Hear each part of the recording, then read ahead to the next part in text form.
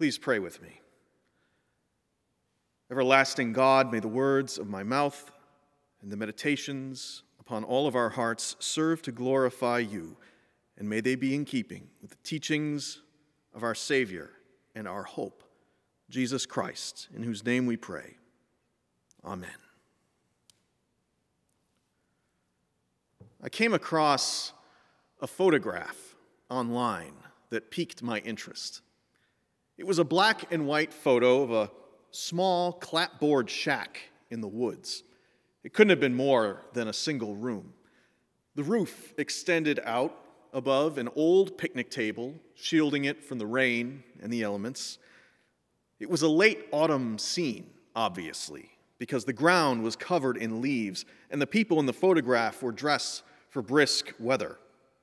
Several of them were gathered at the little picnic table, drinking coffee and poring over a series of maps. A few others stood nearby, just hanging out in their flannel shirts and faded blue jeans. I couldn't say why this picture had arrested my attention exactly, except that I've always been interested in old photographs and the stories they might tell.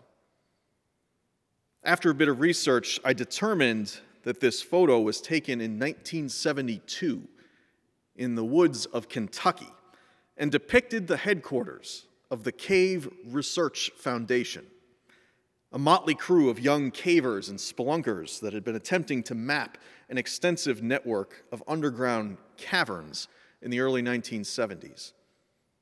Mammoth Cave, as it's called, had already been cataloged by a slave named Stephen Bishop before the Civil War, who was tasked with leading tours down there in the depths. Bishop had meticulously mapped the whole system, providing a blueprint for future explorers. And much later, the National Parks Department took ownership of the cave and made it more tourist-friendly, installing carbide lights and handrails, restrooms, even a gift shop.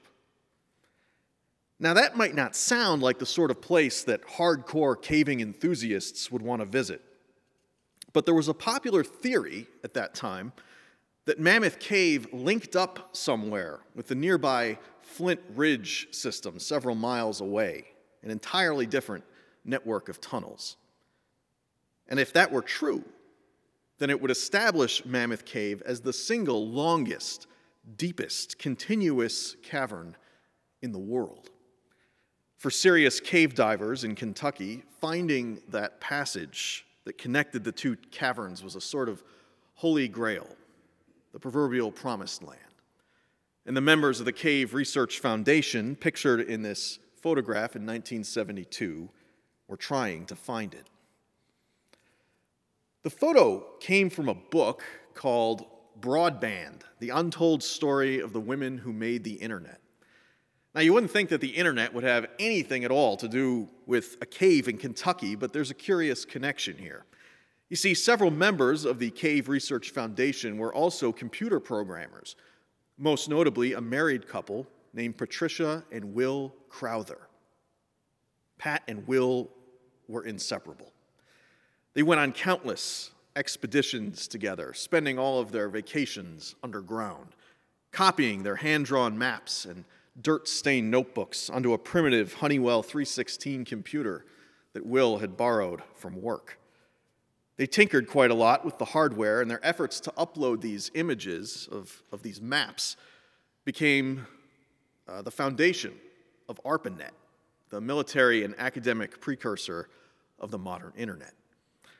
Now, that's a pretty gross simplification of the technology and the history, but the point is that Patricia and Will were both pioneers at heart, delving into unknown darkness, exploring both the past and the future, whatever it might hold.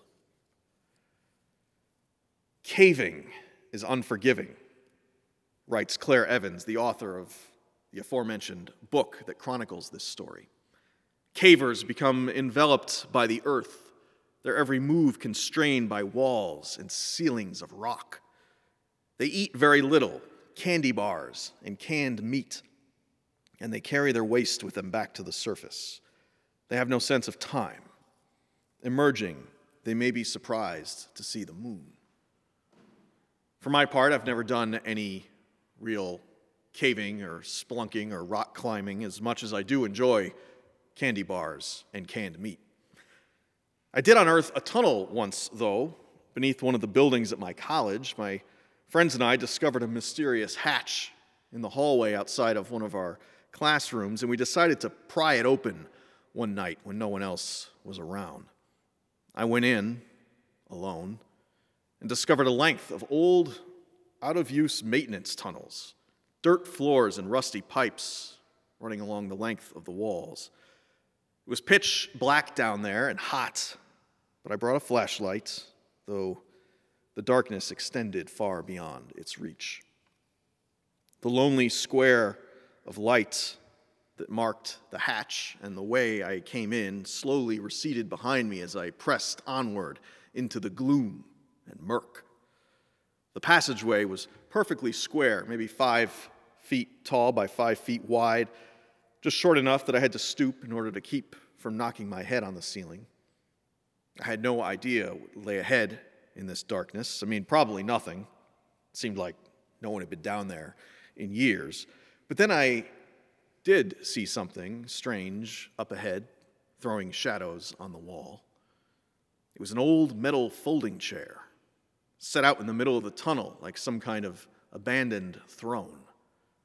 Wondering how it got there or what kind of person would be inclined to just sit there in the consuming darkness sent a shiver up my spine, and I decided to head back the way I came and get out of there, never to return. Now, at that time, I had the luxury of retreat. I could simply turn around and go back the way I came. But oftentimes in life, that is not an option. Sometimes the only way out is through.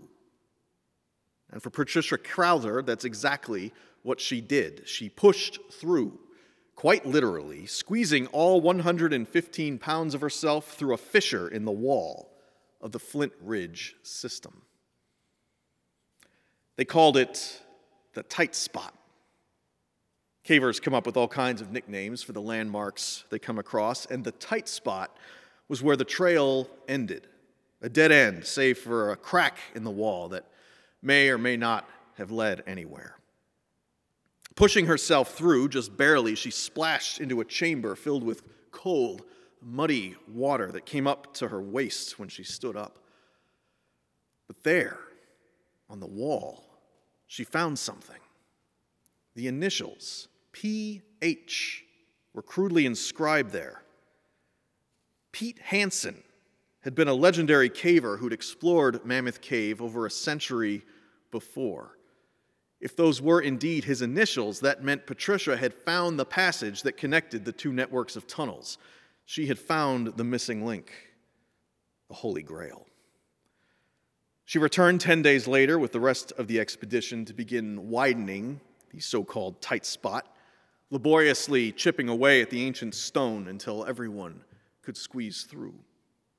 They passed through the flooded chamber, the water sometimes reaching up to their necks. Blind crayfish swimming around them for what felt like hours. And when they finally emerged into another tunnel, widening another fissure in the wall and rolling away the stones that blocked the path, they found a rusty handrail, and following it, it led them straight to a public restroom, not too far from the Mammoth Cave gift shop. They must have been quite the sight, soaking wet, their clothes stained with filth and their skin caked with mud, standing in the middle of a tourist trap. One moment they were miles from civilization, at the furthest depths of one of the world's deepest caves, up to their necks in icy water. And in the next, they'd push through to the other side, greeted by electric lights and indoor plumbing and a shop selling coffee mugs and t-shirts. How far are we, I wonder, from pushing through to the other side of this darkness? These are troubled times We're in the middle of a global pandemic that seems to be gaining momentum and intensity as the winter draws nearer. Our culture is wildly polarized, perhaps beyond all hope of reconciliation. Our nation's long overdue reckoning with racism is painful, especially for the victims of it. Millions of people are unemployed, working parents are struggling to keep up, losing time and money and sanity. Our kids are struggling, and we're headed into a chaotic, unpredictable presidential election that most folks approach with fear and trembling regardless of who you plan to vote for. Like someone exploring an uncharted cave system, we don't know what lies in the next chamber. We don't know what lies at the end of the next tunnel. We can't see beyond the dim glow of our own light, and we don't have the luxury of going back the way we came. I imagine those ancient Israelites following Moses into the desert must have felt much the same way. Having escaped from slavery in Egypt, they could not simply go back. They were hungry and thirsty and scared. They had no idea where they were going or when they would get there. They didn't trust the guy in charge. They didn't even trust God, wondering aloud, is the Lord with us or not? Some of Patricia's caving buddies wrote a book of their own chronicling her discovery. And in that book they wrote, "The route is never in view, except as you can imagine it in your mind. There is no progress. There is only a progression of places that change as you go along." But God, of course, can see further than we can. God could see further than those ancient wanderers lost in the desert. God knew what they had yet to endure and what awaited them on the other side. And God sustained them until they got there with food and water. God could see the promised land as surely as God could see the stone rolled away from the cave where Jesus' body lay. Like our ancestors, we journey in stages through this wilderness. We have come a long way over the last 6 months, and we may yet have a long way to go. But the only way out is through. I'd said before that Patricia and Will Crowther were inseparable. "I get cold when he's not keeping me company," she wrote in her diary. There's quite a draft here. The cave's breathing. But by 1976, their marriage had fallen apart, and Patricia had filed for divorce. Will took it hard. Having traversed some of the darkest places on earth with Patricia, he now had to navigate an even deeper darkness all alone. Over the next several months, Will lived at his desk, surrounded by their old maps, their memories. He worked through the nights, plugging away at the keyboard, crafting 700 lines of Fortran code that would later become one of the most popular video games of its time, a text-based adventure called Colossal Cave Adventure. It was based entirely on their journals and maps. He claimed to have written it for his daughters, something they could play when they came over to visit their dad. But I think it was really for himself. It was Will's catharsis, his way of processing his personal loss. Colossal Cave Adventure helped him to squeeze through his own proverbial tight spot and into a brighter place in time. The tight spot. It feels these days like that's where the whole world finds itself. A little bit stuck. I wish I could say for certain that there is a light at the end of this tunnel, and there probably is. But I can't see it yet. And I'm not going to lie to you and tell you that I can. But God can see further than me, or you, or any of us. And like our ancestors, I believe that God has a hope and a vision and a dream for us. And if the only way out is through, well, then that's where we have to go. Perhaps one day, folks will stumble across old photographs of us. And perhaps they will remember not only what we suffered, not only what we endured, but what we discovered and accomplished and created in our journey through the dark, guided by the lights of our faith. Amen.